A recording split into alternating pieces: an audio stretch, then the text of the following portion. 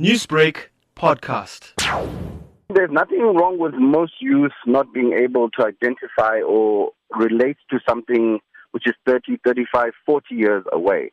However, that is not an excuse to not consider it. I would say for the youth, because old age is inevitable and yet to see someone who hasn't gotten old, what the youth need to rather do is to find an older person or a mentor or financial planning professional who can help them to plan for the future, who has walked that road and can give that advice which they will need to understand what money requirements may be needed in the future.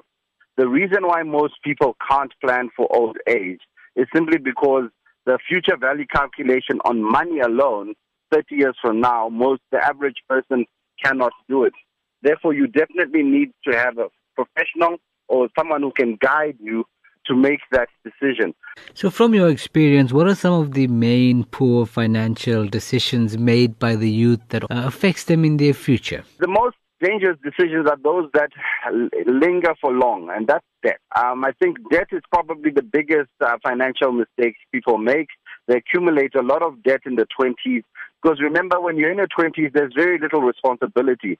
So by the time life happens, you get married or have children, those financial shocks alone derail your financial plans, and you're still servicing debt from when you were young.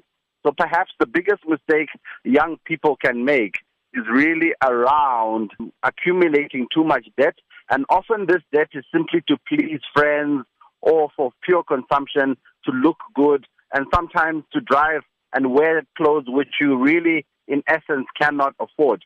Another big mistake of the youth is the one we've already discussed around planning for the future and retirement, because when you have time, you can save much less to achieve the same goal in the future, and also around your own health care and disability planning. You find that most young people do not have life policies because they don't think they're going to die anytime soon. So how would you educate the youth on the decisions that they should take in securing their own future? I think, again, the best way is to continue to empower themselves. Read, watch the TV stations which you don't like watching with the business news.